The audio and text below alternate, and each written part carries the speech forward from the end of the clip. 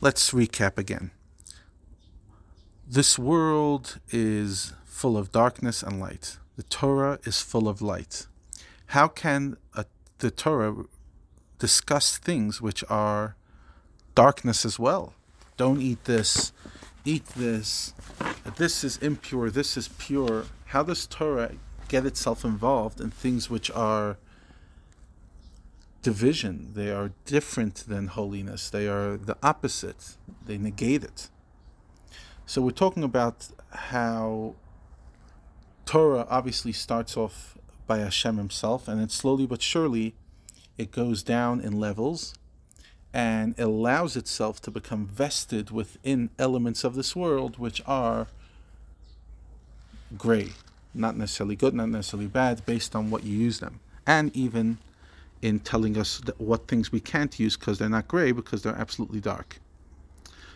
So today's Tanya gets relatively technical in the worlds and how God, Hashem's Torah goes down from level to level. He says like this: when Malchus of Atzilut becomes vested in Klipat Noga, the gray area, in order to extract and refine the sparks that fell into the dark area by Adam's sin of the tree of knowledge. That's when life became complex. Until Adam and Chava ate from the tree of knowledge, life was black and white. And another time that the sparks fell into darkness was even before creation. On a different level, it's called Shvirat HaKelim, when the world of Tohu, the world that was created before our world, a spiritual world, not a physical world, exploded as it be, and the sparks of holiness went into every area of this world.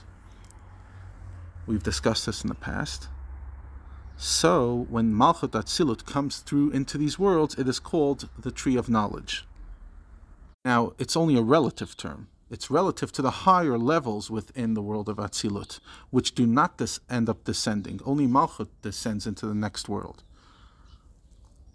And Kabbalistically, Malchut going into the next world. Remember, Atzilut is the highest of the four worlds. That's where there's no division. There's only pure godliness.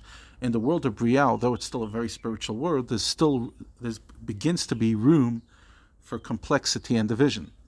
The lowest level within Atzilut is Malchut. So Malchut, in Kabbalah's terms, that is the exile of the Shechina. Shechina is the feminine, Malchut is the feminine, and Galut is the exile of it. That's what Malchut goes through when it has to go into the lower worlds. Now, during the times of exile, the Shekhinah gives energy, it energizes external forces, the negative forces within Klipat Noga, which cover over the sparks of godliness embedded in our reality. It's from this spiritual source that the negativity within our world derive their energy. Torah scholars receive their life force from the distilled essence of Hashem's Shekhinah. But in order to extract and refine the sparks of Klipat Noga, Torah scholars must study the revealed parts of Torah, the parts of Torah that discuss purity and impurity, kosher and non-kosher. Using their intellectual capacities, they elevate and isolate that which is permitted from that which is prohibited, that which is pure and that which is impure. In other words,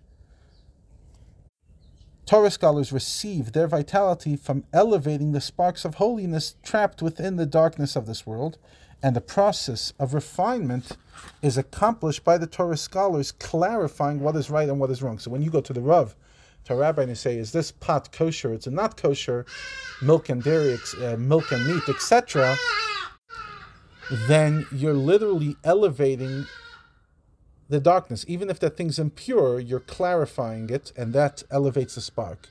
Thus, they receive spiritual life from the redeemed sparks found in the klipa of the objects and situations discussed in Jewish law, whether they actually make an halachic ruling or they just discuss it in the Talmud. So, literally working through this whole world of this is kosher, this is not kosher, this blood is pure, this blood is impure, all that is elevating the sparks that are hidden within it.